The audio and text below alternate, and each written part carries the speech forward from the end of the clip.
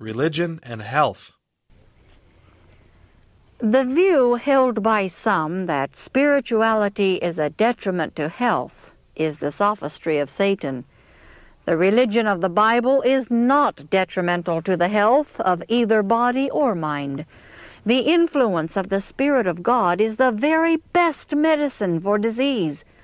Heaven is all health, and the more deeply heavenly influences are realized, the more sure will be the recovery of the believing invalid.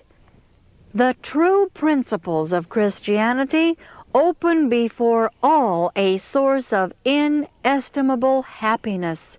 Religion is a continual wellspring from which the Christian can drink at will and never exhaust the fountain.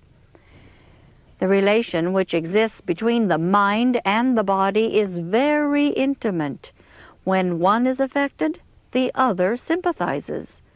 The condition of the mind affects the health of the physical system. If the mind is free and happy from a consciousness of right doing and a sense of satisfaction in causing happiness to others, it creates a cheerfulness that will react upon the whole system, causing a freer circulation of the blood and a toning up of the entire body.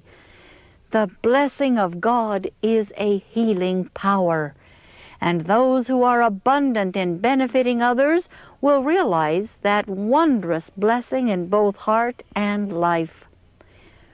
When men who have indulged in wrong habits and sinful practices yield to the power of divine truth, the application of that truth to the heart revives the moral powers which had seemed to be paralyzed.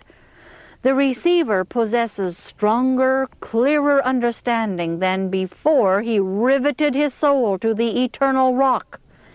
Even his physical health improves by the realization of his security in Christ.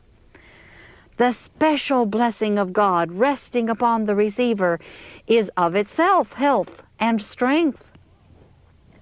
Those who walk in the path of wisdom and holiness find that godliness is profitable unto all things, having promise of the life that now is and of that which is to come. See 1 Timothy 4:8.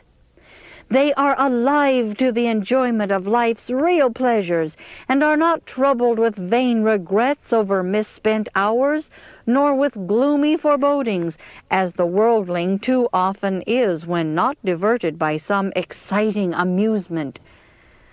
Godliness does not conflict with the laws of health, but is in harmony with them. The fear of the Lord is the foundation of all real prosperity.